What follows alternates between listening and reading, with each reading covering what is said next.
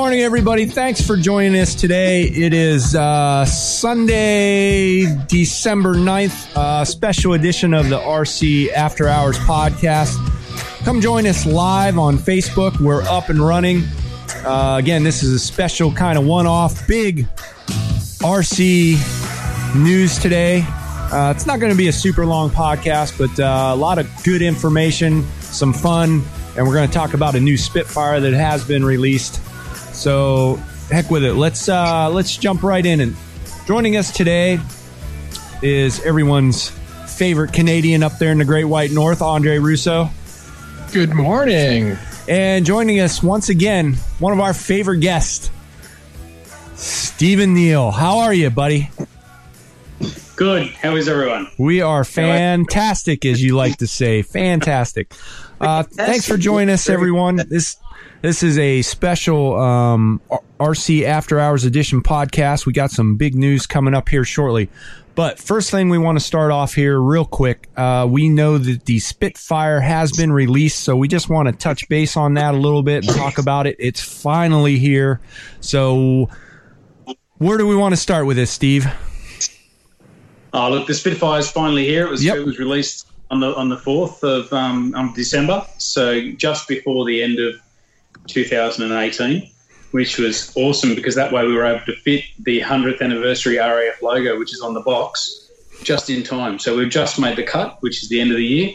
So, guys, this is probably the best EPO Spitfire ever made. It is unbelievable. And like I've said before, if you've ever seen a Spitfire fly and get goosebumps, you're going to do the same thing with an RC model. And it's pretty weird because it's an RC model, but still when you see it fly past, you're going, it's amazing.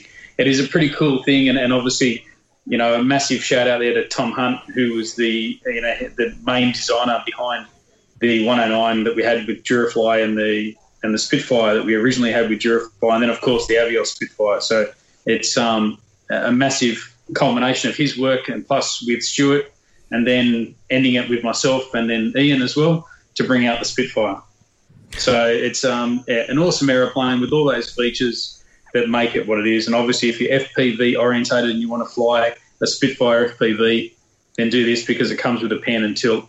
So you don't have a pilot, which everyone's like, you know, been a few cries about not having a pilot, but you get an FPV mount. All you need to do is put in your camera, your VTX somewhere, and then you're going to fly a Spitfire FPV. Like, he doesn't want to do that and just, you know, play the Battle of Britain music in your head and or whatever and just try and find some Germans and shoot them down and win the war again. Right. So but it is an awesome aeroplane. Like, the features on this thing are next level, like with the hidden control surfaces. You know, there's been a lot of energy and a lot of time and effort going into the production of this thing, and it's it's all built up to that crescendo. So right. There you are. Yeah.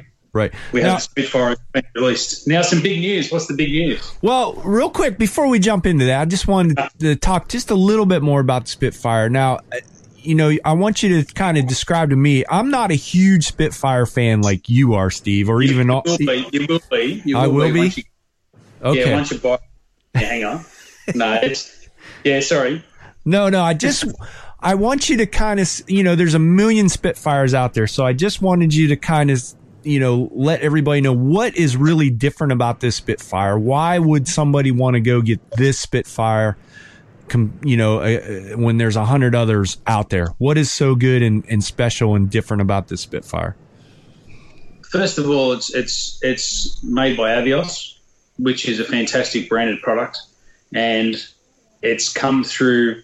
Avios has grown a lot as well. So the first thing you can say is you remember the old Avios Sea Fury, which had its issues, of course. Mm-hmm. Like all early models, like every early aeroplane had their issues. And this is built up, you know, from, you know, a lot of information that we've put out there in regard to information, sorry, how do you say it? A lot of time and energy to develop products and techniques in the way that we're doing mouldings. And it's reached a pinnacle of production with this Spitfire.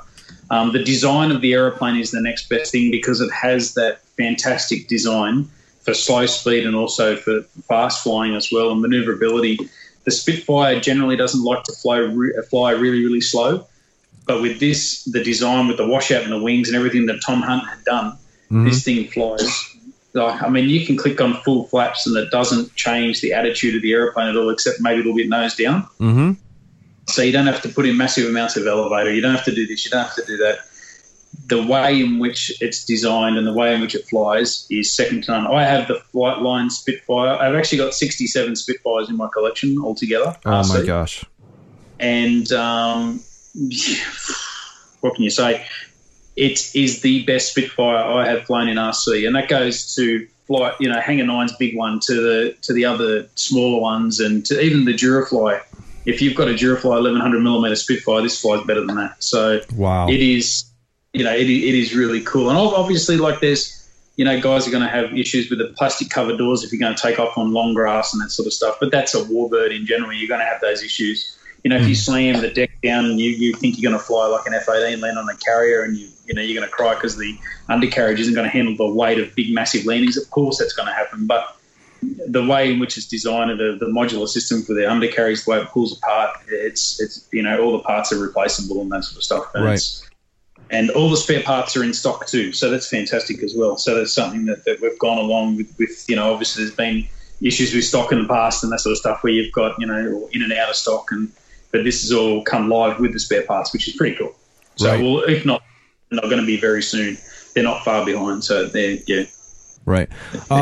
Bill Decker, we will get to your question in a minute. He wants to know what took so long, so we might touch on that a little bit. But real quick, just wanted to run over some specs of this big, awesome, beautiful Spitfire.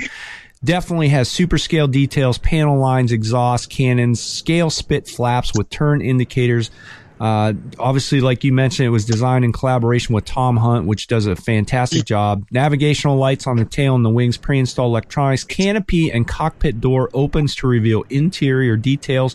Bolt together plane for easy storage and transport, removable armored glass for FPV camera, hidden control surfaces for a realistic look, large battery tray, ball link controls for precision. And this isn't a little Spitfire, folks. The wingspan on this is 1,450 millimeters or 57.5 inches. That is a big Spitfire. Recommended 6 channels, 60 amp ESC, 15 by 10 by 3 blade prop. And with this bad boy, you want to run it on a 3,000 to 4,000 milliamp 6-cell battery. So, hey, Chris, go back to Steve rather than the spec. Steve's got one in his hands, and okay, that plane is huge. Yeah, it is big. I was really shocked. Hang on, I'll get you guys back up. There we go. There we go. And my head is enormous. And like I've got hands like Andre the Giant, so you know what I mean. This and that, but like up front, you can see in the motor here, I've got the propeller off at the moment, and you can see in there you've got an SK3 50mm motor with 380 kV. So it's got an awesome motor straight out of the factory. It's with a 60 amp Aerostar ESC, and there's that door. Let's see if I can get it in there. Let's have a look. We'll get it down here. Look. There's that door with the and obviously there's the left PV camera in there as well, because this is the one from the video shoot. The best thing about, you were saying before about the Spitfire, Chris. Yes. And the biggest thing you're going to find with the Spitfire, if you can sit over here, is actually this shape just in here. Just here. If you get that right, you nail the Spitfire really, really well. And that's the gull wing. The gull wing of a Spitfire, which is missed in a lot of manufacturers. Like a lot of the early Spitfires, you didn't have that. I'll just put that down here in a second. You didn't have that gull wing inside the back of the wing. It's very difficult to do when you've got the flaps and everything else, and it's easy to make a flat wing. Which away from the look of the Spitfire, when you have the Spitfire inverted, it's got that, the degree of dihedral. I think it's 6. Don't get me wrong. I could be wrong. I'm probably going to get slaughtered for that. With the with the design of the wing and the way that it looks, this thing here, and it just flies so well. I can't tell you how good it is from even when you do a maiden, you take off, you get this thing trimmed in the air, and then you're just like, this thing just flies so locked in and so precise. It is just a credit. Just a credit to everyone who worked on it, and we're so happy that it's out and everyone can get their hands on it and start to to really enjoy it. I've been asked a lot of questions, like, what's it like in comparison to the Flightline one, and why do I want to go and buy this one over the Flightline one? Yes. And my biggest thing is it's a Spitfire. Just get both.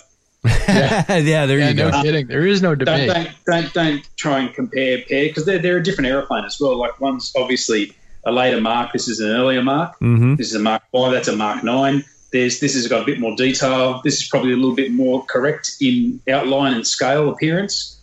Like the Mark 9 from Flightline is it flies extremely well. I've got one. I've got the 1200 and the 1600.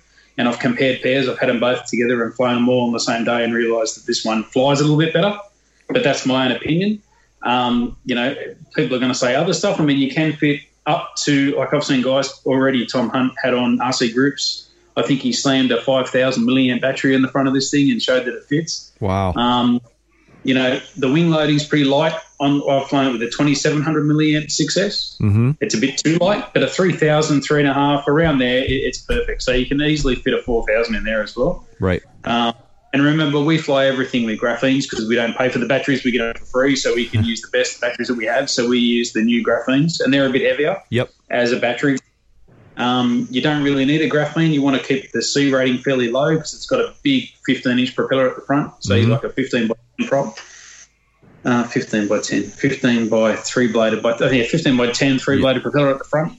And it so it spins that nice and slow. You don't have to have massive C rating batteries. It's just a nice low rating battery. And of course you can obviously bank up 2-3 cell batteries together to make your 6S. So if you've got those 3 cell packs that are big enough, like 4,000 3S, you put them together, there's your 6S. And 2, you know what I mean? Yes. Yeah. Bill Decker wanted to know what the actual scale was, like if he wanted to go to Cali Graphics to change some things up. Yeah, I believe it's 1/5. Okay, gotcha. So, because we're actually looking at putting a pilot in it. We decided I was talking to Albert, one of our guys who works in China, and he was looking for a pilot to put in that was the right scale and size and all that sort of stuff. And then we ended up going through the line of if guys really want to put their pilot in there, they're going to 3D print or they're going to get pilots from wherever to put in there. Right. Obviously, pilots are available to put in there. But the reason we went with no pilot is to give you that the pan and tilt mount. So in there you have your pan and tilt camera with the 2 servos pre-installed. You've just got to find, if I can get it out, I'll show you what it is. But in there you've got a pan and tilt setup. So that's, obviously the cost of that, to engineer that, to make that with the 2 servos is a lot more than just a pilot. So, and in there you've obviously got that, the joystick as well, which has the, which is, how would you say it, which is actuated. There you go. And works in unison with a wire off the aileron. So then you can see it actually move left and right. That is awesome. Spitfires, I can't think of the word, but it's got a hinge. That'll do. And obviously inside the cockpit, you've got all the scale details with the instrument cluster and that sort of stuff as well, to give you that, that I think I say in the video, holy crap, I'm flying a Spitfire. I think it might have been holy shit at one stage, but it's holy crap. And it does. It really gives you that, you look over at the wing and you see that elliptical wing and you think, like, this is just magic. And if you're a Spitfire, there's a guy that used to work with us, Mark Fenlon, who was used to be a member, still is a member of the club that I'm in now with Flying RC, and he loves his Warbirds, and all he wanted to do was get FPV into a Spitfire. So that's how actually it came about with Mark and Stuart. They actually started the FPV stuff for the Spitfire. Wow. And that was and Mark's no longer working with Hobby King, and he's moved on. Mark, if he won't be listening, he's got nothing.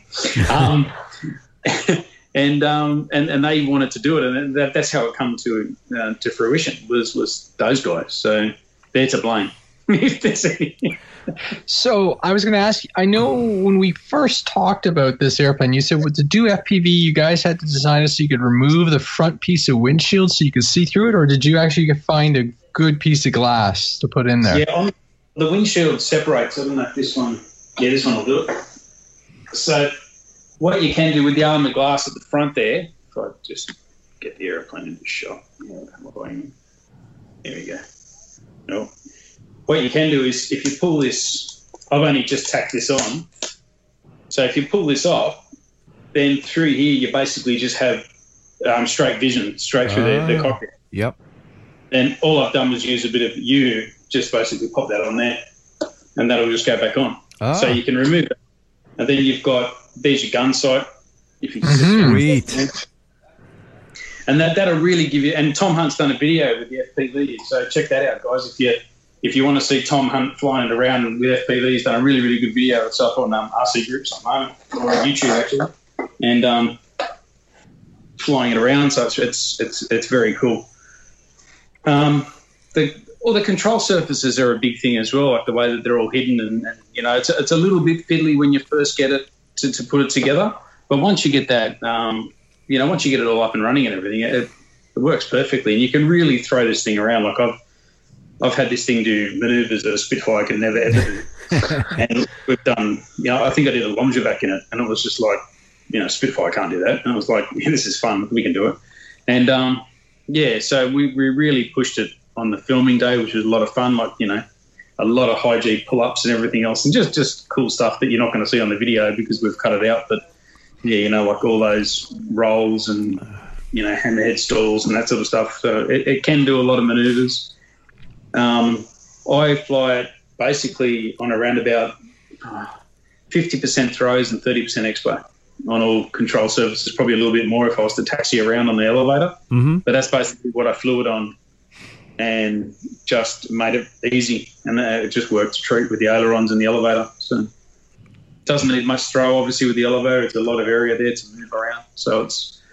And centre of gravity there's 2 round circles on the front. You'll see like they're fuel fillers, or they would have been used for fuel back in World War II. Mm-hmm. And it's on the front of those round circles, and there's your centre of gravity. I just went off the circles. So it was normally a 3,000 milliamp or a 3,000 graphene milliamp pushed all the way to the nose, give you centre of gravity. So nice. And away you go. It worked really, really well. So that's nice. And that's And then obviously you got the 2 colour schemes as well. So you've got the desert and then the ETO, mm-hmm. and then with the desert one, it gives you the American scheme with the shark's mouth on the front, which looks really aggressive on that Volks filter. Which once again is a little bit of a hassle to put all the stickers on, but once you get used to putting the stickers on and you use a bit of heat to make them blend, to sort of bend around those contours, mm-hmm. then it looks very effective with this massive shark's mouth on the front. So cool, right? Real quick too, obviously, guys, if you're listening to us live, or if this is later on and it's recorded and listening, this isn't the big news. We are getting to that, but we just wanted to touch base with the Spitfire since it was released. But real quick, Steve, I wanted to touch base with the C-130. I know some people it's slowly filtering out and getting into some people's hands. I was just curious of what the reaction is, now that people finally have maybe got it together, got a few flights on it, if you've got any feedback from it. I think other than a few people, the obvious haters that don't like us, they've come out and said their bit to say, but I think a majority, 90% of people, or probably higher than that, have given us a fantastic glowing review on this aeroplane. Mm-hmm. They have seen it, those that have had their hands on it, have given us, thumbs up on everything, and, like the guys that have flown it, they're just like, this thing is just, it is a cool design. It is a fantastic aeroplane. Mm-hmm. It's going to come. It'll be back into stock in January. Mm-hmm. So the first round that we did with the ballot, or the sign up and get yourself a C-130 sort of thing that we did. Yep. And it worked extremely well. We got massive interest, like thousands, huge amount of interest.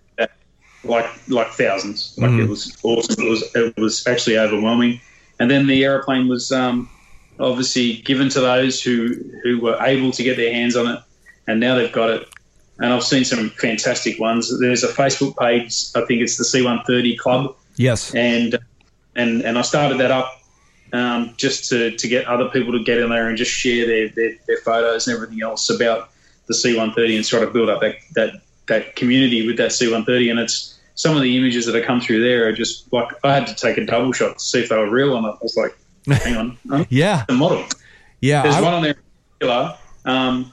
Jeremy Salt. Probably said his name wrong. I just remember that name. He the C-130 he did was just unbelievable. Like the color, the painting, and everything else he's done on it is just next level. Like if we could do it that good, man, we would have sold more. This is just sensational. So if you get a chance to jump on there and have a look, this thing is really, really neat.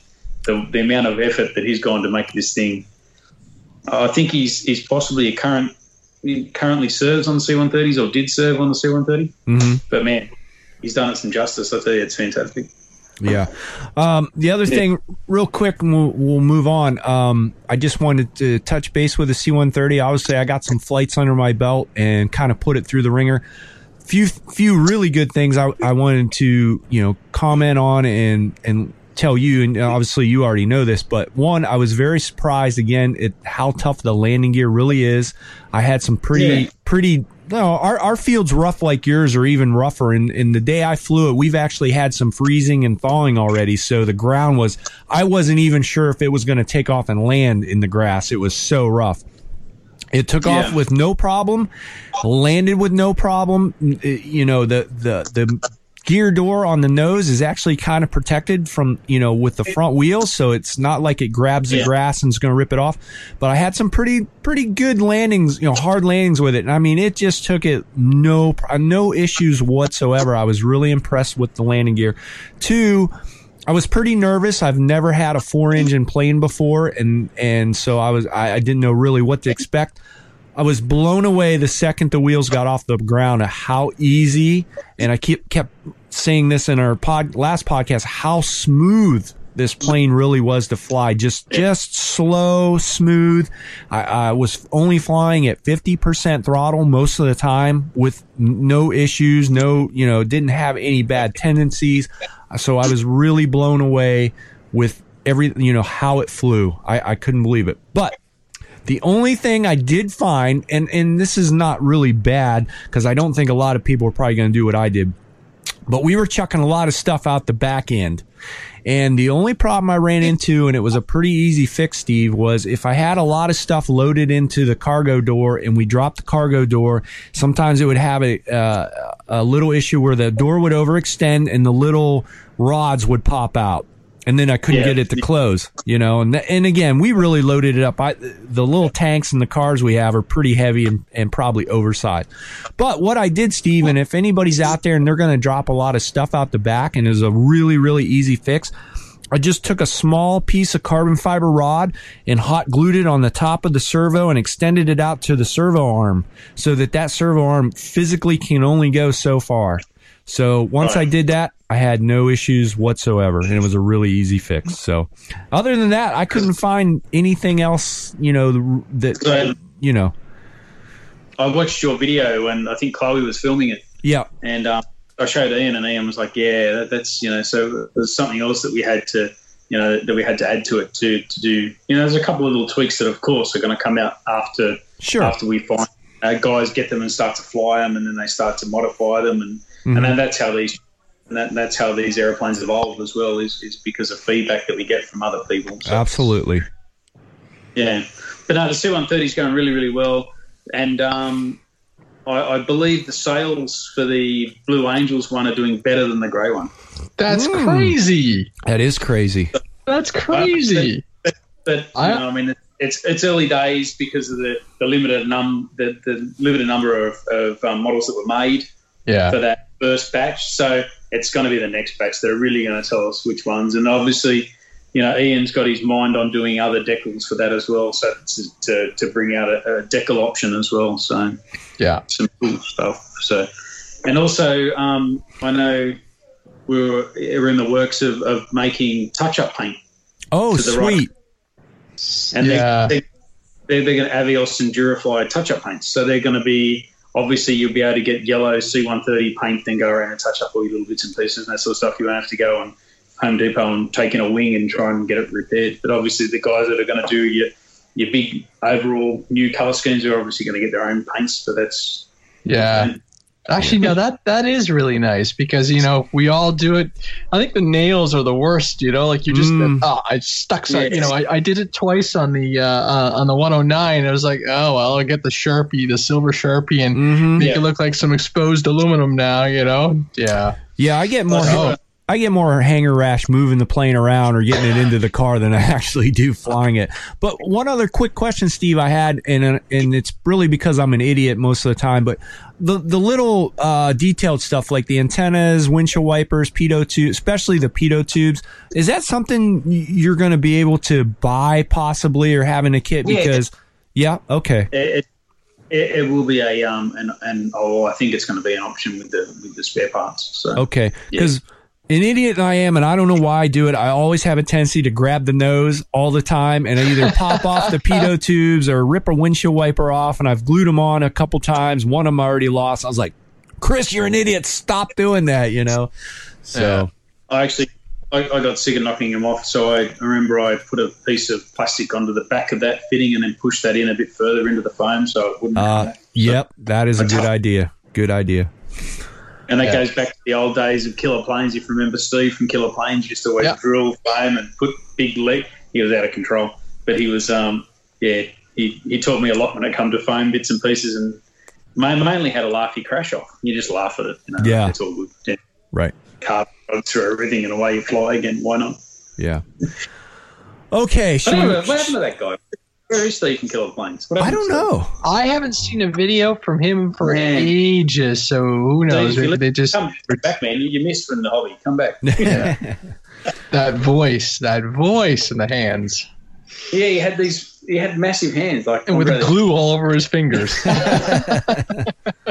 Yeah, no, I like watching his videos, and it's every once in a while you're kind of hoping he actually crashes one of his contraptions, so you go, yeah, it worked actually. Yeah, I remember he had the I think it was the original Hobby City Mosquito or the Hobby King Mosquito, one of the original mosquitoes that we had years ago. And he hit the ground with that, like thumped the ground like so hard, and the thing just it just sort of broke a prop or something. And he put it back in the air. He was like, "It's back." I'm just like, really? That would have disintegrated. Like if you'd have got that standard, and he's put this here. But that was funny video. Max strength reinforcement rods. Yeah. Wow. Actually, you learn a lot from watching what he does. If you want to do any kind of, reinforcements, you learn some really good techniques, all his rods with his heat and everything. And it's very cool. It's not just Steve. It's heaps of guys on YouTube that do random stuff that you just you'd never ever think that you're going to do that. And then all of a sudden these guys just go and do it. And you're just there going like, that's pretty cool. Right. And so this, that we all learn, and like I said before, you all learn, you evolve, and you change products because new things come around, and that's how we find these new things. So it's mainly because of the people who put themselves out there to show these new products, right? Or their products. So I suppose let's get to the news. Yeah, the news. I'm kind of dreading it a little bit. All right, we're going to get to the big news. We've actually known about this probably for, I don't know, maybe a couple weeks now. And when I heard about it, I was pretty devastated. Like it really hit. I think me and Andre both, we took it really bad, and just, didn't know what to think or what to say or anything, but it's finally sunk in. Huge news. I'm kind of disappointed a bit, but, everything happens for a reason and people move on. They do different things. So I guess at this point, Steve, I'll just let you have the floor and we'll get into it and you can talk about what's happening, what's coming up next. Basically, Hobby King and myself have decided to part ways. I'm no longer with Hobby King. Basically, what's happened is there's been a restructure and I'm not part of that restructure. So unfortunately, I'm moving on. This is a sad thing for me. I've been with the company for a couple of years and I've been able to do some amazing things with some amazing people at the company. I've met some fantastic people and I've had awesome experiences working with Hobby King. And it was always, I suppose, back when I started back into RC or back into flying and I've always been a customer of Hobby King. Mm-hmm. And then to be able to work for Hobby King and then to make products for Hobby King, it wasn't really a job. It was a bit of a dream come true. to go and work. And I remember going for the first round of interviews or talking to Toby, and originally going there, I was just like, is this going to happen? Am I going to work for Hobby King? This is the big thing. And then when I started for Hobby King, I was like blown away. You know, like we had so much fun in the office, and you know, everyone got along really, really well. And then obviously it's still work, but we still had a lot of fun. Like I've met some awesome people, you know, like the guys that work in that office, some of the best, and hopefully I'll stay friends with them for a long time, you know, and we'll keep in touch, you know, like Simon and Nick O'Reilly, our electrical engineer, and Richard, who looks after our battery category. They're fantastic guys. Ian especially, like Ian and I, you know, we've got to know each other over the years. Even before, we're both members of Penrith Electric Model Club. We'd known each other, and then working for Hobby King together. And then obviously we travelled to Asia and Europe together, so we really got to know each other.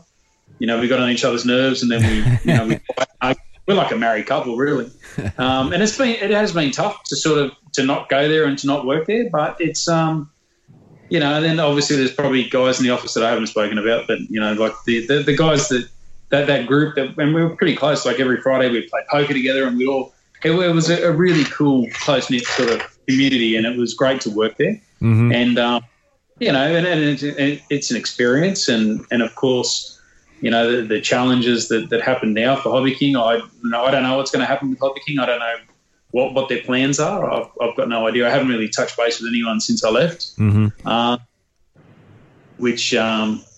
And hopefully I'll catch up with these guys soon, and, you know, we'll be able to talk in the future and I'll catch up with Toby and all those other guys, and it'd be great to see what's going to happen. I know they've got some fantastic products that are going to come out in the next couple of years, because I know stuff that I've worked on, and there's stuff that, so it's it's going to be interesting to see what happens and how Hobby King evolves from here on in. I don't know what the future's going to hold for them. I've got no idea. So it's out of, like, I've been disconnected for a couple of weeks now. So it's and what happens there is you know, and I'll always be an advocate and always be a supporter for Hobby King. Mm-hmm. I always have been. If anyone speaks badly of Hobby King, you're probably going to get a smack in the mouth, because that's just how it is. I'm a passionate sort of guy. Yeah.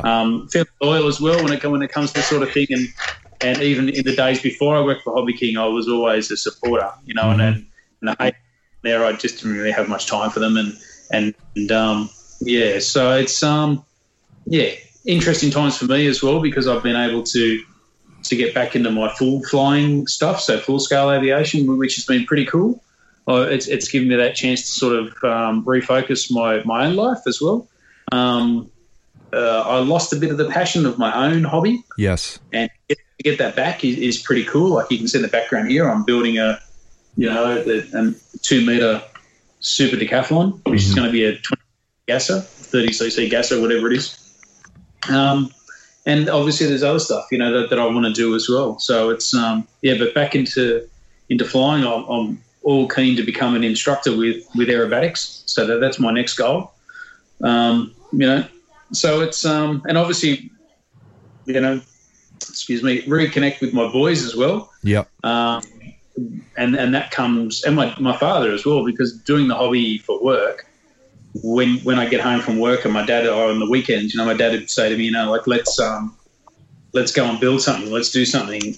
Sorry, my battery's just gone flat. Hang on a second. Am I still there? Yeah. Sorry, my battery just went flat. And to reconnect back with my dad, because we used to build a lot of RC stuff together. And then on the weekend, I'd go to his house where all my RC stuff is, and I'd say to him, he'd go like, oh, he'd be so keen to do something. And I'd just be like, really? Yeah. The last thing I want to do is look at a model or to pull an aeroplane apart. And he'd be so keen, and I'm there going like, I'm done. You know, I can't. And it really affected. It took its toll a little bit. Mm-hmm. But that's what's happened. That's the news. We've parted ways, and obviously not my choice. So I still love the company, like I said. Mm-hmm. But it's time for them to have that restructure. And it wasn't myself as well. There's a few other people gone with this restructure, and hopefully Hobby King can keep going and endeavour into the future and make some fantastic products. Like I said, there's some awesome products that are going to come out, like, I can't say. Yeah, right. Or can I? I can now. I don't work here anymore. I can say whatever I want. Oh, man. Steve, you know, here in just a few minutes or whatever, I definitely want to get in and talk a little bit about the pressures and what you know, a lot of people don't understand. We've talked to you and even back when Stu on the record, off the record about, you know, behind the scenes and the pressures and everything. But I'm curious to know, obviously like Stu, he just needed a break for a little while, get away from it, get that, like you said, get the passion back. Now, obviously I know there's some things you want to do on probably your bucket list, a couple of them you just mentioned, but do you see yourself in the future coming back to the RC hobby in some shape, way, or form, or something like that? I'm always in and around the hobby. I mean, I probably won't be back to the same capacity. I don't really think I have the interest to come back and work in the industry again. Mm-hmm. But I do have the interest. Obviously, I'm the president of PMAC, where we do all the filming. Mm-hmm. And it gives me time to put more energy back into that club, because I'd sort of moved away from that as well. And that's a big drive for me, because that club is like 120 members strong. There's some fantastic personalities out there, and a lot of guys out there, and that club needs to grow, and I can, you know, put more time and energy into that as well. But you touched on the pressures. There are pressures, like with every job. You know, you've got different things that you have to. I mean, Hobby King's a different animal altogether. It's like I said, I touched on before, it's a fantastic place to work, but it is still work. You've still got those pressures of work. Yes. Like there's times where myself and the cameraman, Michael, have gone at it head to head and thrown cameras and radios at each other and had dummy spits, no doubt. I've gone through some challenges in my life as well, and Hobby King's always been there to support me, and the guys there have been fantastic. Toby especially has always been there to help me out, which was great. Yes. At a time when I needed it. So, yeah, and there's been challenges, obviously, with other things that happen with obviously, the stresses of trying to get the videos out the way you want it. Yes. It's a funny thing to say, but you sort of, when you're there and there's people watching you and you're under pressure and you're trying to remember lines and you're trying to remember this and you got the cameraman going, it's not that hard, just do it. And or you just want to explode. You just want to like, what the hell? But, yeah, so there are pressures with, and of course, I don't really watch back any of the movies. The clips that I've done. Yeah, I just find looking at myself and hearing my own voice really embarrassing. So it's and that's something I had to overcome as well. Where I look at the screen and I wouldn't like what I saw on the screen. The next video, I'd want to do it again, and then think to myself like, why didn't I stand properly? Why didn't I do this? Why do I keep saying fantastic? What is it? Yeah. and I'll agree with you there, because I'm nothing on the level of what you guys did, but I remember in the early days of Flight Test when we were filming and they'd throw me in a few episodes here and there, and you know, I always felt real confident and everything was going good until they said, you know, the camera's on, action. And then I had like dumb thumbs. I couldn't talk. I'm like, what is wrong with me? Like, this is terrible, you know? And like you said, I couldn't even watch the episodes because I didn't even want to see myself on camera and look like an idiot. It is funny. And Stuart, I remember when I took over from Stuart, and Stuart just did it off the cuff. Like he could do like 4 or 5 in a row.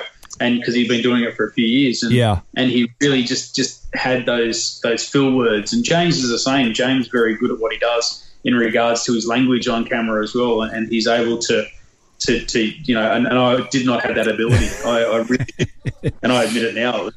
I found it extremely tough, and also like sometimes I don't shut up, but when it comes to the camera, it's very funny how you can like James is a natural. Mm-hmm. He really is. Like when he's on camera, you know, he can just talk and just use those and. I don't know, maybe it's just the Australian way as well, where we don't actually talk as much. You know, we use, you know, we're sort of just, we're quiet, you know. Everything's very easygoing and relaxed in Australia. Very similar to the Canadian in comparison to the American. So to have those, and it does. You can actually see, like, Stuart, back on what I was saying. So I'd watch Stuart do these videos and he'd just knock them out. Mm-hmm. Just done. Next one, just done. Mm-hmm. And I remember the first video I did, they used to call me Pinocchio in the office because I was so wooden. One of the office was like, you know, like, man, Steve, it's like, you don't even move. It's like, you know, I was like, made out of wood. It's so funny to watch. I look back at it, like, I watched one of the original ones. I think it might have been the Red Comet. That was one of the first ones I did. And it's so fun to look back and to see myself on video like back then. It's just like, that's fun. You know what? As a video producer, I think now, Steve, you've come along huge in the span of a year. Huge, but yes. Yeah. So I think Spitfire video I did in one take nearly. It was like and just went like, what happened then? But it was the build videos. You know, you could see that you relaxed and you actually were starting to enjoy the process, or just, you know, your natural personality was coming out versus the on camera. As a shooter, I experienced that with a lot of talent. Actually, one of my tricks is the light isn't even on my camera, on the front of my camera, so they don't know I'm recording. Right? So we get the banter going, get them all loosened up, and then we do the video. Right? They have no idea the damn thing's recording. Right? So it's it's one of those tricks. But I watched you develop over the course of the year, and you're right. Even like James, who suddenly became an on-camera talent, you know, we know that. We saw him go, and, you know, so. Hi, James. He's here on the chat line. Oh, cool. Hey, James. How you going? It's, but it was, and even, you know, I mean, as you know, the industry itself isn't very big. And we all know each other. Like, everyone, like, if we don't have met personally, we all know each other online, and we know each other, you know, like, it's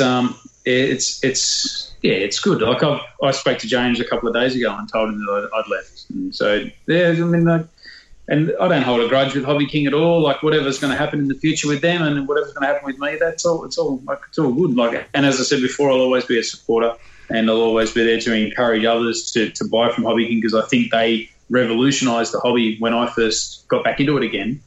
Instead of paying crazy amounts of money for things, I was able to go and buy it, and it was very cost effective. And they really revolutionised, and they were, you know, sort of how would you say it? They were the, you know, the pathfinders really for the industry in a whole. So I mean, these guys and they, you know, Hobby King really, they've brought to life, you know, like a lot of other companies. You know, like Flight Test wouldn't be much without Hobby King. Like there's one there. Yeah. You know, the original Flight Test was, you know, I remember watching Flight Test videos back, you know, when they had the Taylorcraft. Yes. Which I've got one up there. You know, it's and that's my third one, by the way. Thanks, Flight Test. You know, got me addicted to the Taylorcraft. So, but I've had a mid-air with one, so I crashed and then I hit a tree. So this is my third one. And I don't know if they'll probably stop making it soon. But I love that aeroplane. That's a cool little plane. But I don't know where did I leave it?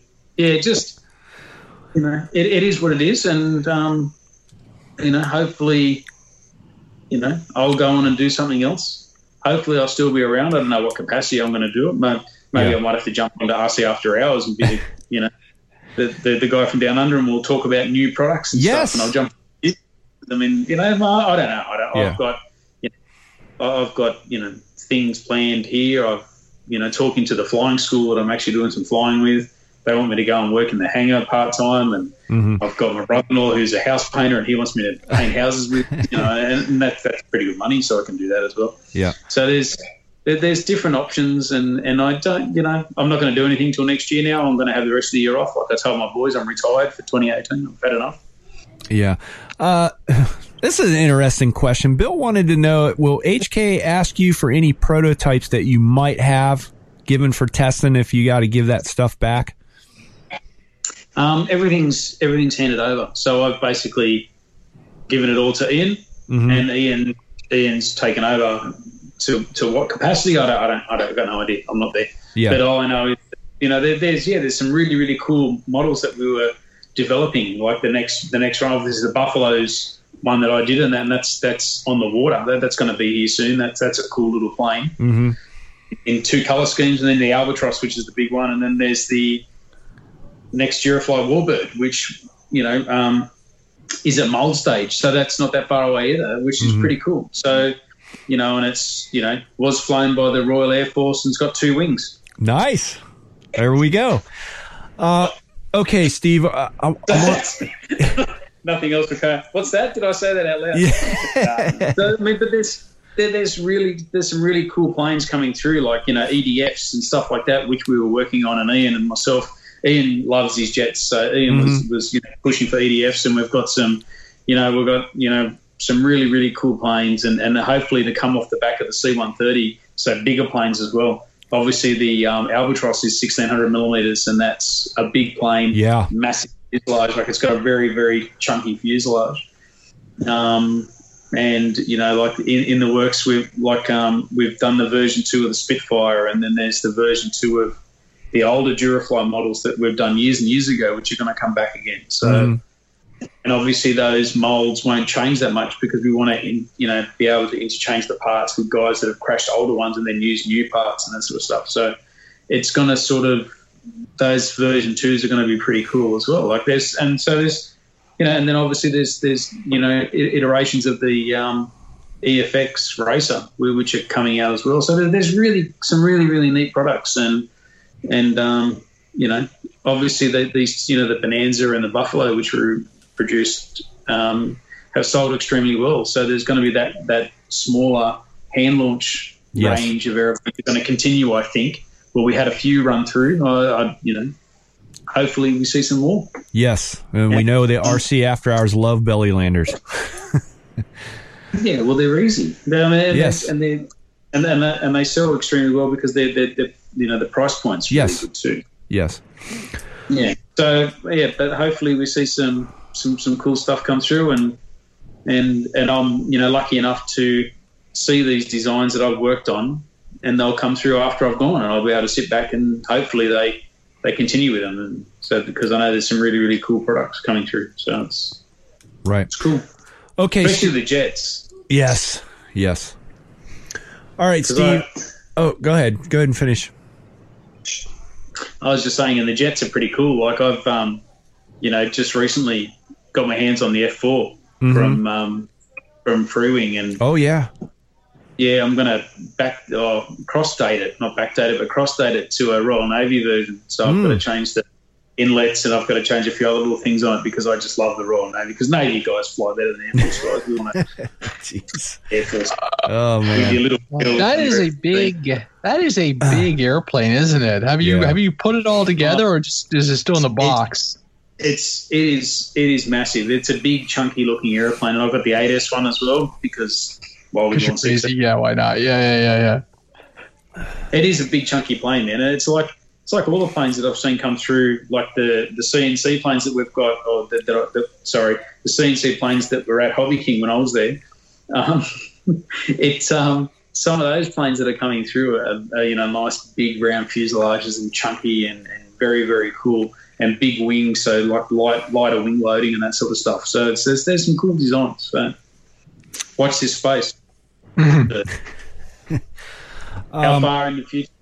But no, 2019 is going to be interesting. There's going to be some cool products come through. I'm looking forward to the Albatross. The Albatross is cool. I mean, one of the guys in the UK was doing rolling circles in an Albatross. Oh my gosh! It's got powerful velour, flies really, really well. It's solid, like it's built to last. Like you can hand launch it too, which is funky. You can just grab it and just throw it, and it's just so. Robert will just, because I remember the first video I watched of Robert when he hand launched a MiG-17 from RC Lander, I think it was. Man, that guy just caught my attention. He just grabbed it and just like, whoa. It was hilarious. Oh man. Okay. Someone just said, "Will I join Motion RC?" No. That don't know me. I'm like second hand. No. I'm happy to do my own thing now. It's going to be good fun.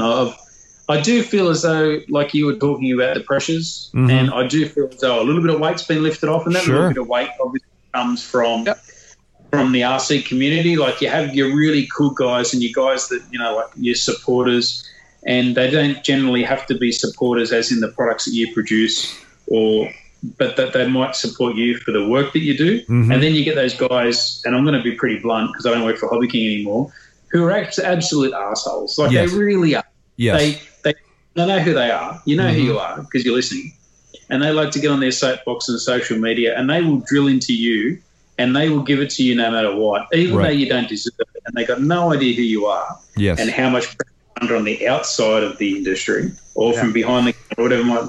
But they just seem to think it's their right to give it to you because you work for Hobby King, or because the colour scheme's not right, or something silly. And you got to remember, at the end of the day, man, we're all in this together, making this hobby fun and enjoyable. And man, these guys have either got issues or whatever it might be, but God, you'd like to meet them in the dark alley because you just knock them out because they're just idiots. Like some of the stuff you've got to put up with, it's like really, like so many comments we have to delete. Yeah. Because these guys, like, you know, really? Yeah. Like whatever issue you've got, it's just like, wow. Yeah. Some of the stuff we read, it's actually, we were going to do a video and we were going to read them out. We're going to like those mean tweets. Yeah. Because some of them were just absolutely hilarious. Like Ian and I used to, I was going to say, I used to get off on it, but that's weird. Ian and I used to actually enjoy it, and we'd sit there and read them, and we'd just be like, I can't believe this guy's. It is absolutely crazy, and the effect, and back onto that, the effect that it does have on you. Like I'll sit there and I'll read it, and I'll think to myself, like, I'm going to type a message back to this guy. So you'll sit there and you'll type it back, and you'll be there angry, and all typing away, and then I'd have to send it to Ian. Ian would then correct it and send it back to me and delete it. Yes. Because you just can't respond the way you want to. Yeah. And it's hilarious. It's very, very funny. But, at the same time, it's not, because it does take its toll. It does affect you. Absolutely. And like I'm extremely thick-skinned. Like you can call me anything you want, and I'll just like bounce off. But then there's times when you might be down about something else in your life, or something has happened, and then you get this response from someone in the community you've never actually met or got no idea and got no intentions on meeting, because the guy's obviously a fruit. And then he sends you a message of this and like hatred and stuff. It's like, what am I reading this for? Why am I responding? Why am I giving you the time of day? Why am I doing this? And it really does affect your day-to-day work. It really can. Yeah. And that's the industry, and that's a bad part of this industry, and I think it's a bad part of social media. I think that as good as social media is, people just seem as though it's a platform to hurl abuse. And right. And maybe, but when you put yourself out there as well, and you work for a company, you stand up, and then I suppose like if you were I don't want to compare myself to a rock star, but if you are a rock star, then you will get abuse, and you will get people who just decide it's your turn to be on or whatever. So, you can totally understand why people get annoyed and why people turn off social media and that sort of stuff, and just don't want to be a part of it, because it can be toxic. Right. There's the word. Right. Yep. So, so those pressures and obviously stuff that happens, to bits and pieces within your life, obviously it all has that effect as well. But it is what it is, and it's the next step now. So I'll move on to something else, and hopefully recharge and enjoy life. Right. Now, Steve. In saying that as well, when like Bill Decker was always been there when we released the Grand Tundra, but he was never there in a hurtful way. Like he'd have a stab, he would really have a go at it. Yeah. But it was banter, and there was no aggression really. It was fun. Mm-hmm. But then you get these guys who just want to dig deep, and it's just like, that's not fun anymore. That's beyond fun now. Like you've crossed the line. You're an idiot. Yeah. But no, we had one guy on our I'll have to think of his name, but he was Pito. His name is. He's hilarious. He's one of the funniest guys I've ever met. I haven't really met him, spoken to. He would put up memes all the time about the C-130, like a skeleton would be waiting and that sort of stuff. And he was just gold. We called him the meme king. He was such a funny character, and that sort of stuff made it all worthwhile, because you got to, give this guy a C-130, and that's all he wanted was a C-130. Yeah. And now he's got it. He used to fly, and he was in the Vietnam War. He was a loadmaster in the C-130. And now he's going to get a C-130 to fly around or to have hanging up in his lounge room. Like that's what it's all about, to do that.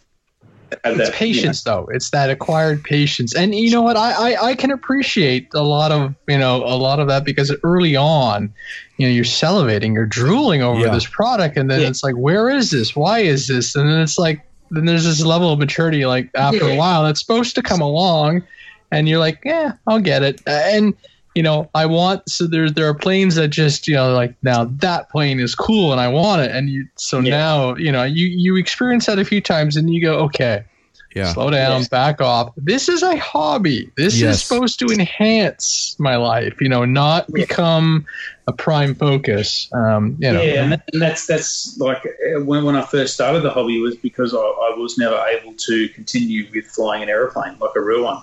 Because obviously funds or whatever it may have been. So I turned to the RC hobby, and before that I'd made plastic models. I enjoyed making plastic models as a kid, as we all did. But my biggest thing is I was colourblind, so I paint fuck all purple. But that's another story. Then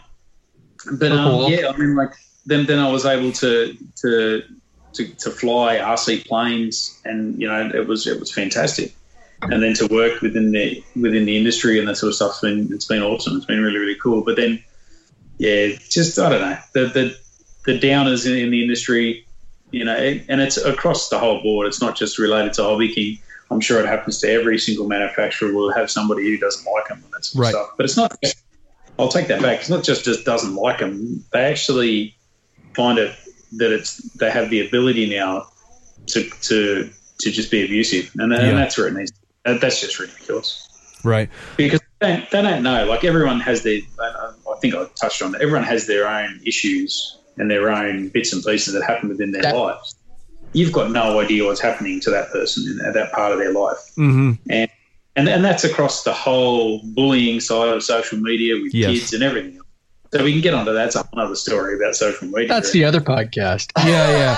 But it's true. It is true, and I'm really glad that you've taken the time to talk about it, because we've talked about it. We've dealt into it on a personal level together, to discussing some of the stuff. So it is good that the listeners of the podcast, who generally are pretty damn supportive people, hear the reality of what people are getting on the service reception end of it.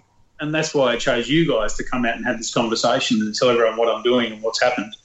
Because I know you guys have been extremely supportive from the start. Like we've worked together when you guys first kicked off, and it was a lot of fun. And we started, and it was cool. Like you guys have been very supportive, and you've also been tight-lipped about projects that we've spoken about in the past, and you haven't leaked any information, which has been fantastic. And we've spoken, and communicated on products that haven't come to light yet. And it's fantastic that you've got people in the community that you can use as a resource to have that conversation. So it's and that's the reason why I chose to come on here at, what time is it now? 2:00 in the morning or whatever it is. My time. And mind you, I've got to get up at 6:00 to go and see the F-35s arriving to Australia, because I've got a pass to get on the base. So and it's a 2-hour drive to get there. Oh, jeez. Oh, so you're not even going to bed. Yeah, just put the coffee on now and just stay up. No, I was going to ride the monkey bike, but God, that'll keep you awake. 2 hours on the monkey bike. Yeah, it'd be 4 hours on the monkey bike. Oh yeah. So you'll leave now, right? I couldn't use the highways or the freeways, so I'd have to use that's right. Because and he does like 75 with me on it because oh jeez, that'd be a long drive. Okay, I'm going to get on my soapbox a little bit, and when we dive into this, Steve, I don't know how much you want to get into it, or we talk off the record a lot. We know things that happen behind the scenes, but one thing I just want to talk a little bit about, and some people may realize this, and I don't know if I can change anybody's minds on their thinking or whatever. And like you said, people are having bad days. They hop on social media, and maybe it's just an outlet for them. And I generally stay off Facebook. I'm not a huge, big social media guy, and thanks to Andre, he really does most of everything with the RC After Hours page and Instagram and everything. But I just want to, for anybody that's been around the hobby for a while, and I just want to reiterate, if people remember 6, 7, 8, 9 years ago, we were lucky to get maybe 2, 3, 4 warbirds out a year, or a couple other airplanes. And we're talking all together from all the manufacturers. Like, they might only put out a few airplanes a year. And, we would just, one reason we started the podcast was we'd go out and we'd fly for an hour and sit around and talk for 3 hours about what products coming out or what people released or secrets, And it was just like, you couldn't wait. And now what we're getting with social media and YouTube and what these developers can do with foam. The products everybody's putting out, whether it's Hobby King, Motion, Horizon, or whatever, it is just unbelievable the amount of stuff people and these manufacturers are pumping out. So, when we get these leaks and these previews, I would think people would grasp them a little more and go, oh my gosh, look what's coming out now. Or, look what we heard, it's coming down 6 months down the road. And like Andre said, it's a hobby. It's something that's supposed to be fun. It's something that's supposed to take the pressures off of daily life, and you're supposed to enjoy a little bit. And I just, I'm not wondering why people don't embrace it a little bit more and take that into, the glimpses we get behind the scenes, the tours of the factory, the early production models. To me, that's great. And again, it's just a foam airplane for me. So if it's 6 months or 7 months or 8 months down the road, I don't really care. I just think it's cool that, you guys are putting out all this information and giving us some glimpses, behind the scenes. So what I wanted you, maybe Steve, now that you're not with Hobby King a little bit, like I said, I generally stay off social media, but over our here in the U.S., our Thanksgiving, I had 4 days off. I was really, really sick, and I wasn't getting out of bed. So I actually got on Facebook and was completely blown away at some of the stuff people were saying, whether it was about the C-130 or the delays, I couldn't believe it. And you being in the spotlight in the position you were in, no matter what comes, you get the direct result of some of that. So what I was kind of wanting you to do, if you want, or how much you want to talk about it, behind the scenes, what happens. Obviously, you don't want to come on our show and go, hey, you're going to see this plane in a month. It's coming. It's going to be here in a month. And then boom, that month rolls around and it's not here. Well, then everybody gets upset and, and they're calling you names and Hobby King sucks and all this. But, it's a lot of this, you have nothing to do with this. And, maybe you can just talk a little bit about some stuff or things that happens of why this stuff gets delayed, or stuff that happens at the factory of why this product isn't here. And maybe it would just give them a little bit more sense and an inside look of things that happen that are out of the developer's control, out of your control. Because what kind of irritates me is a lot of people were like, he's lying to us. He's just throwing this information out to us saying, trying to keep us on the cusp and get us to, get on board and keep wanting to get the plane. But now he's lying to us. Now it's 6 months later.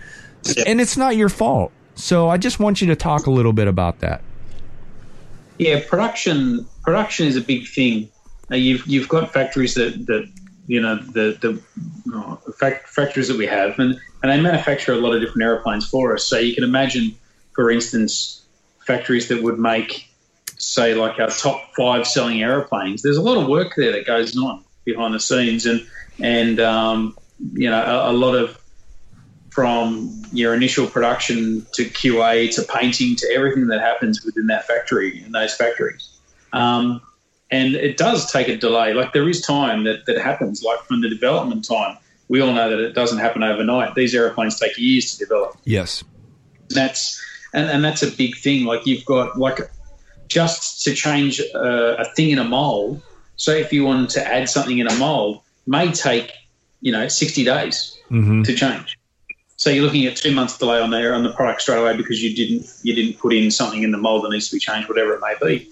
So for that mold to go back to the company that manufactures the mold to adjust it, to bring it back, there's just massive changes that happen just with the mold itself. Yes. Stages between CNC and the mold, there's massive changes. Like, there's massive time developments that happen.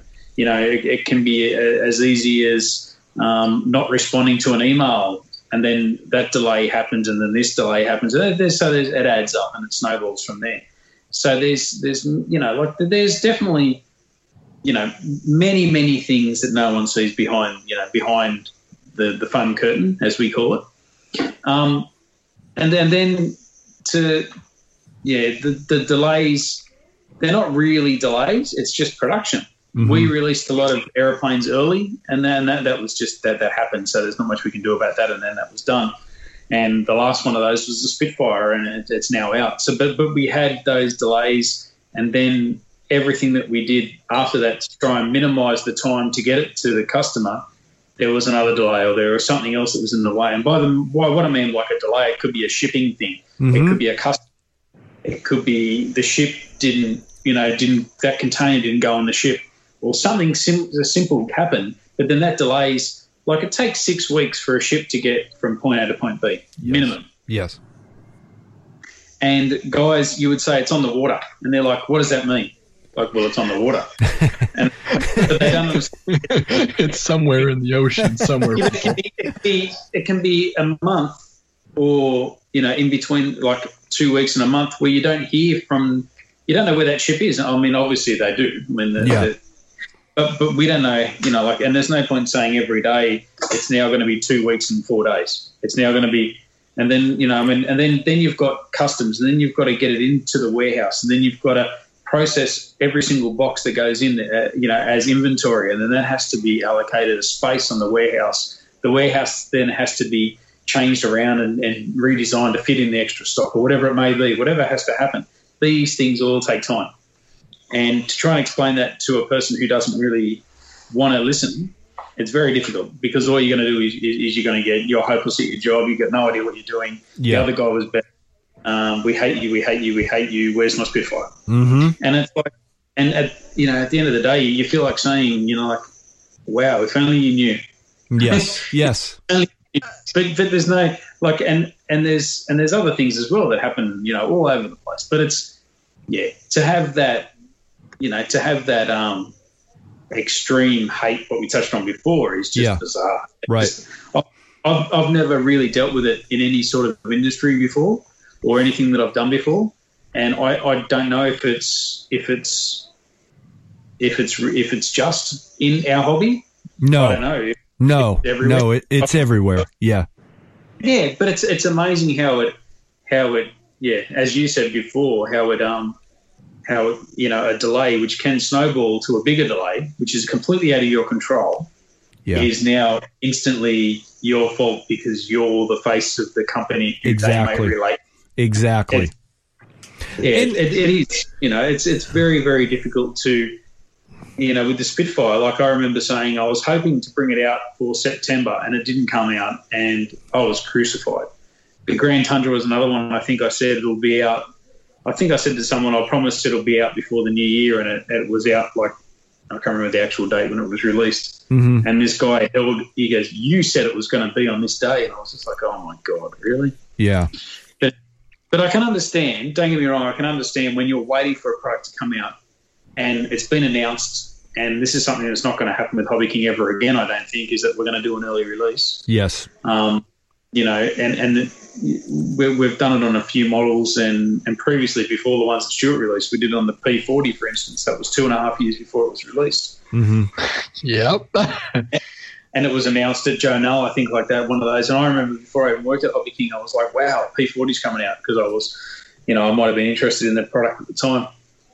And then it didn't come out, and I was just like, wow, that's taken a long time to come out. And then when it was released, I was like, okay, it's here.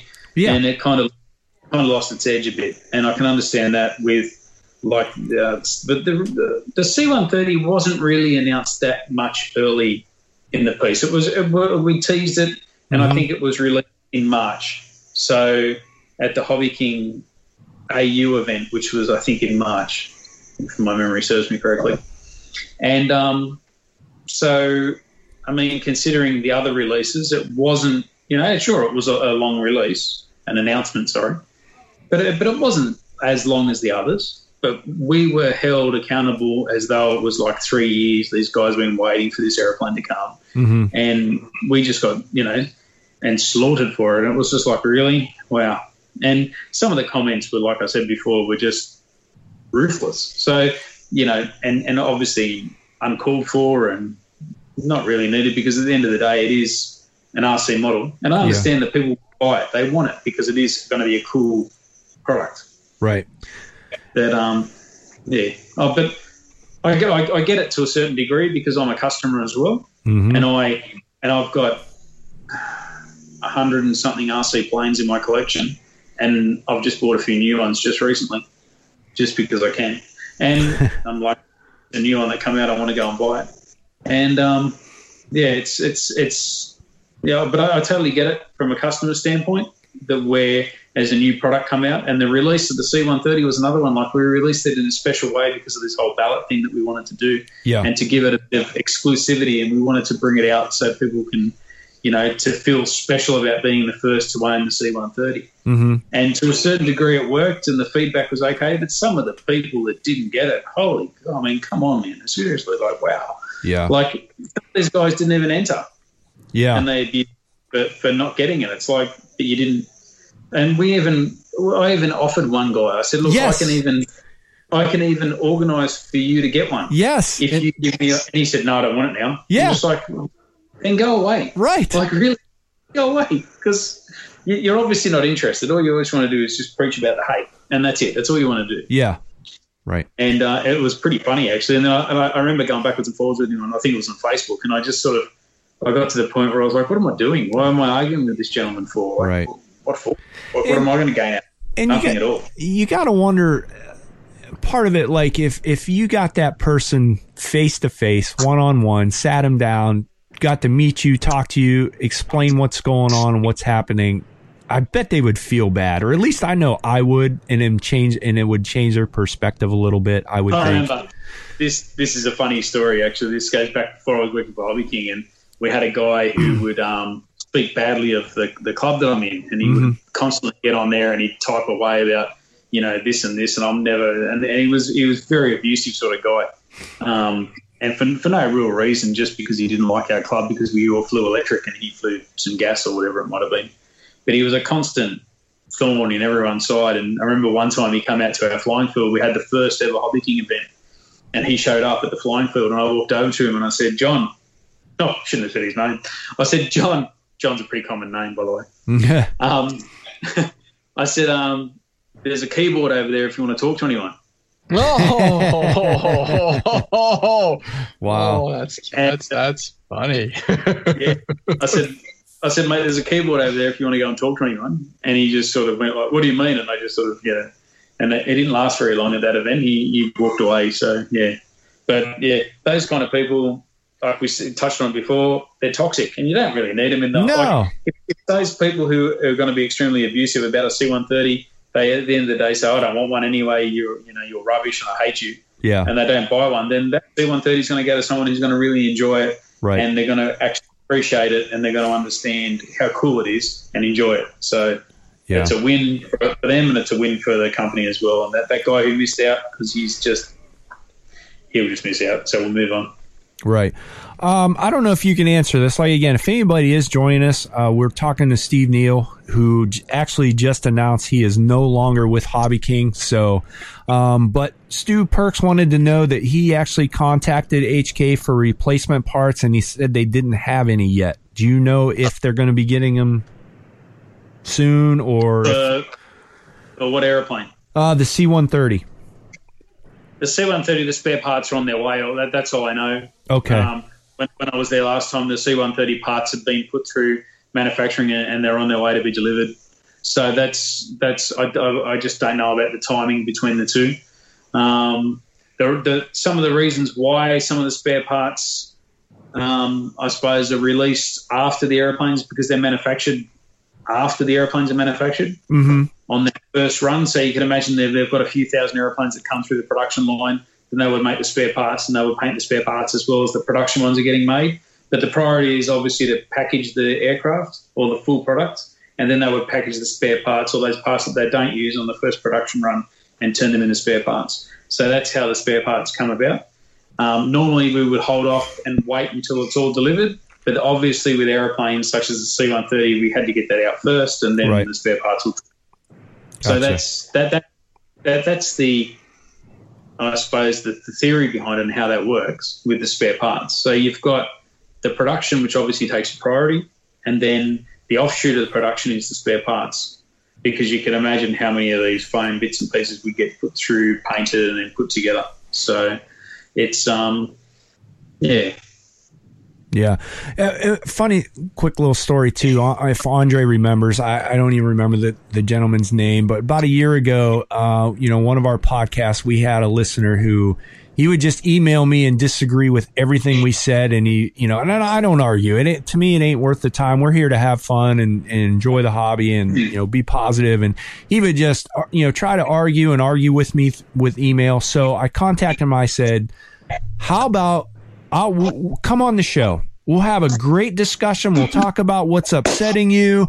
We'll be like men, and no response. He did not want to come on the show and debate it. He was like, absolutely not. And I think if I remember right, Andre, he quit emailing us, and we haven't really heard from him since, right?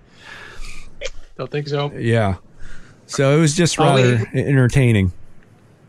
Ian and myself, we had a guy who's got a YouTube channel who'll remain unknown. We won't talk about him. But he has a YouTube channel, and he went through a hate stage of hating on Hobby King pretty solid. And we contacted him to reach out to say, like, what can we do to work together? What can we possibly do? And we'll work together somehow. Mm-hmm. What's your main gripe? And then he basically just said, go away, don't have nothing to do with you, I hate you. And that was it. Yeah. But even after we reached out, he still, I suppose, had, like this undying hatred, which is cool. But it, I can't see how that is going to help with growth in your channel when you're a hate channel. I don't understand that. Like, then on the other side of the coin, we'll use you guys and Robert and those other guys that do the reviews and everything else. And, they've got that vibe and the happiness and the joy of the hobby, which shows through in the way that they talk about the products and the way that they show them and that sort of stuff.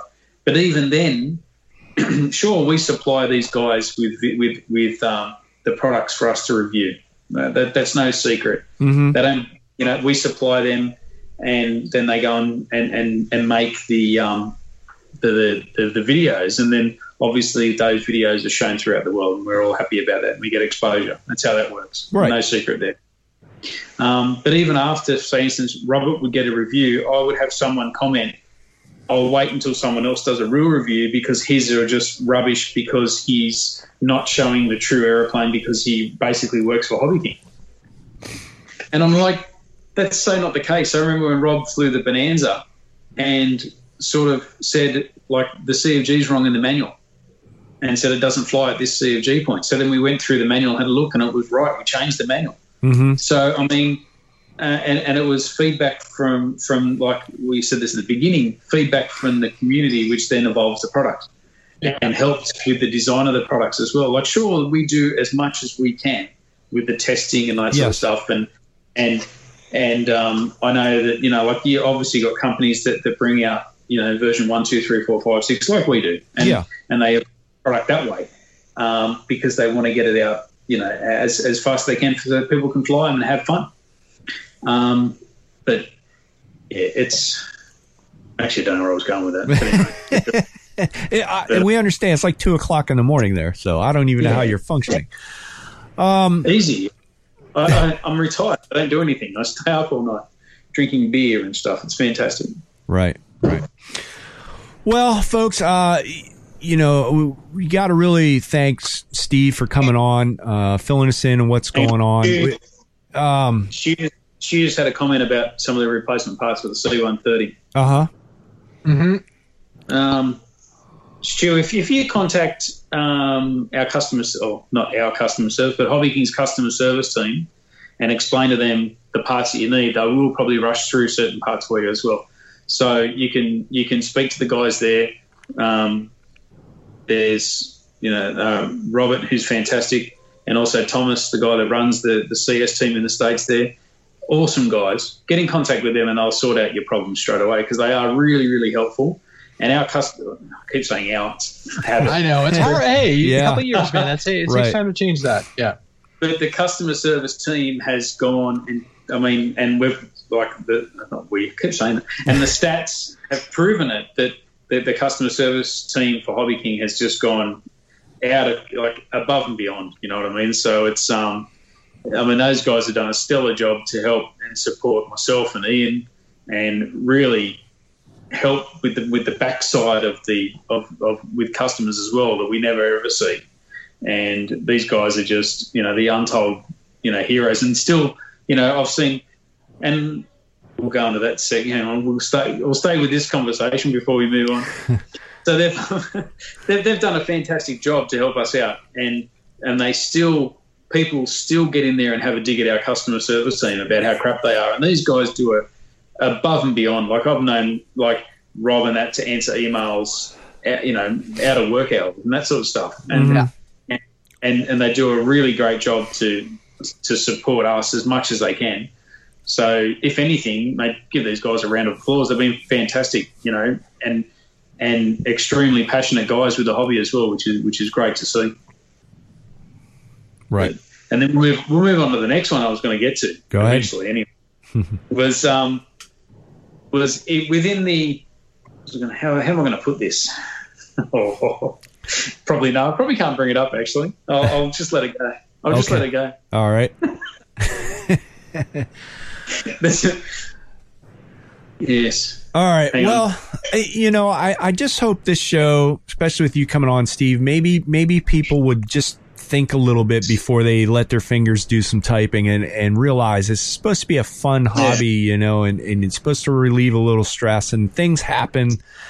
And it is what it is, obviously, and Hobby King makes some mistakes here and there, and I'm sure they've learned, from their mistakes, and every manufacturer has done that. I know Horizon Hobbies had that issue. If anybody looks back about 4, 5, 6 years ago, look up the Hawker Hurricane. Them poor guys pulled their hair out and had a lot of problems with that. So it's not just, it's everything, and people learn from their mistakes, and I just hope that they realize that, these developers are like the situation you were put in. You're not lying to everybody. You're getting told things, and then things get changed. I just hope it gets put into a little bit better perspective, and that, again, we're here to have fun and enjoy the hobby, and we're not trying to just tear people apart. So I gotta say thank you. No, go ahead. No, just touching on something that you said earlier, actually, in regards to forums and stuff like that, was when back in the old days when you didn't hear much information, and you might have heard snippets of information, or you might have had some sort of information about a new product. And then we come out, and remember that we're all passionate guys that work in the industry as well. Yes. So we want this to get out as fast as it can, so people can build up that excitement with the new products as well. I keep saying we. But the thing too is that everything we used to read was on RC groups or forums very similar to RC groups. And now, with the evolution of groups on Facebook that we've seen in the last couple of years or 6 months even, there's been a lot of groups, individual groups pop up, and closed groups and public groups with Facebook. And so now those guys have migrated from RC groups into some Facebook groups. And the amount of groups that are there now is just astonishing, and all these individual little groups, that it actually is amazing. And it seems as though the RC groups has sort of, and I've noticed this as well, is that there's a higher rate of toxic people in RC groups in comparison to other forums. Yes. And and people have said to me, why don't you answer us on RC groups anymore? So it's because there's nothing but hate in here. Yes. Why would I want to involve myself in that sort of? So I don't know if people have just got sick of the toxicity and then gone and joined other groups and forums for more information based. And that's one thing that Toby said to me as well, and it didn't really dawn on me until he said it, was that with Facebook, when the post gets posted and then it sort of vanishes, it can then just go away. Whereas RC groups, you've got pages and pages and pages where you look back on it and you can delve into it, and then you can find the hate. So but the problem too, though, is because those intellectuals are going to Facebook, right? We're losing that searchable knowledge. When you get that airplane, you find that airplane. I'm having this problem. I'm gonna Google, and 9 times out of 10, I'll do like RCG, because I know someone's gonna have the exact same problem, and it'll be in there. So if those people are going away and going into Facebook, into those closed groups that you can't get into, you lose that searchability. You lose that wealth of knowledge, unfortunately. Right. And that knowledge base is like an RC club. It's like all these old guys that know everything. It's like they don't want to share anything anymore. So it's it's, yeah, I mean, like I still go to RC groups all the time, and I'll go through, and obviously I won't go in there and post anything, but I'll go through and look at products that I own to look at, you know, what's happening and who's done what changes to what, who's flown, because I don't know how many times you've got an aeroplane and, you know, like the build isn't the way you want it to go, or it might not work the way you want it to, and these guys have changed the design somehow, and you go in there and, you know, it could be something as simple as like old balsa planes and that sort of stuff, and that information is getting lost. You're 100% right, because, and it's a shame, because RC Groups is a fantastic platform. Yes. You know, it is amazing how much information is in that, on that site. It is fantastic. So, yes. But I mean, I don't think RC Groups is going to go away. I mean, I'm not saying that, but it still serves a purpose for sure. But in regards to where I sat, in regards to new products and that sort of stuff, and then to go on there and like, I don't know how many times I had a PM from a guy who was just basically telling me I was a dickhead, and I was just like, wow, thanks for that, thanks for that, you know. And his name is like, you know, it could be like, you know, Hot Dog F18 or something. I'm like, yeah, you're not even big enough to give me your name, like, really. So go away, you know, like, just you're. But I'm not saying a Hot Dog F18 if he's a real person. I just made that up. You're right. But yeah, it's been an extreme. It's been an awesome opportunity for me to work for Hobby King, like I said at the beginning, and something I'll never take back, and it's something that I'll always. You know, it's a part of something that I've done. It was awesome. It was a great opportunity, like going in and, you know, being one. I mean, not many people get an opportunity to say they've worked for Hobby King if you're in the industry.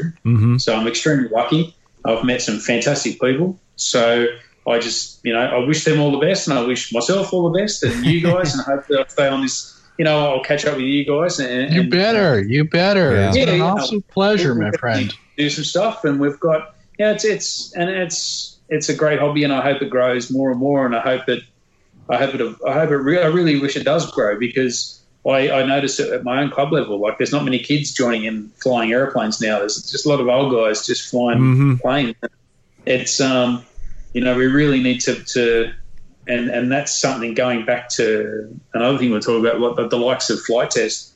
These guys have really got that community spirit, just nailed it. They've done such a good job, and hopefully, you know, the younger people can join, you know, and can continue it on. Yep. Yeah. It's and it's like, you know, I've got an 11-year-old, and he, you know, that's one of the things that happened with me, is because I wasn't as passionate as what I used to be. He wants to learn how to fly, and he's got a plane, and he's got this and that, and I just, you know, we've got to build it together. And the last thing I want to do really is build an airplane. Right. Like, wow. But now, like, now I've got the energy. Yep. But, you know, like, we've got a Mavic, and we fly that around, and he flies that, so that's pretty cool, and he gets footage. And so hopefully we can do a bit more of that together, because that's, you know, that's what this hobby is all about. And that's one thing that I have learned, is that, like, you know, the people that you meet and the families that you meet. Like, we just had our Christmas party, and, you know, to have young kids fly a Spitfire and that sort of stuff, that's what it's all about, is to see that, you know, the fun of the hobby, and hopefully I can get back into that again and really reinvigorate my passion for the hobby. Right. Which may not. So I'll take that back. Not the passion for the hobby, but the passion for my own hobby. Right. Which I missed because I didn't. I sort of lost it a bit, and, you know, my dad will definitely agree with the amount of aeroplanes that are hanging around his house at the moment. So. Right. Well, there you have it, everybody. Again, if you haven't known, hit rewind, or if you just joined the show live, Steve come on to join our show to let us know that he is no longer with Hobby King and is going to be deeply missed, Steve, because, you know, like we talked before we were live on the air, you've really brought some unique, different models to the market. That's, you know, a lot of stuff I was excited about, whether it be the C-130 or the Bonanza or you know, the Sky Sword and things like that they're just different and unique. And it's going to be deeply missed. I hope down the road, maybe, you know, you still hang around. And again, like we talked, you know, you're more than welcome to always come on the show, you know, do some plane reviews or whatever. That would be fantastic. And again, I just hope maybe we can just change a little bit of the attitude out there, whether it be on social media or whatever, and just try to enjoy the hobby a little bit more and take it for what it is. It's, we're at least here at RC After Hours, we're buying $200-$300 foam airplanes, and it's supposed to be fun. And so, Yeah, that's a funny thing to touch on as well. It's like, I work for Hobby King, and the amount of times that I would have flown someone else's airplane at my own flying field, and they would have said to me, "Why are you flying their airplane for?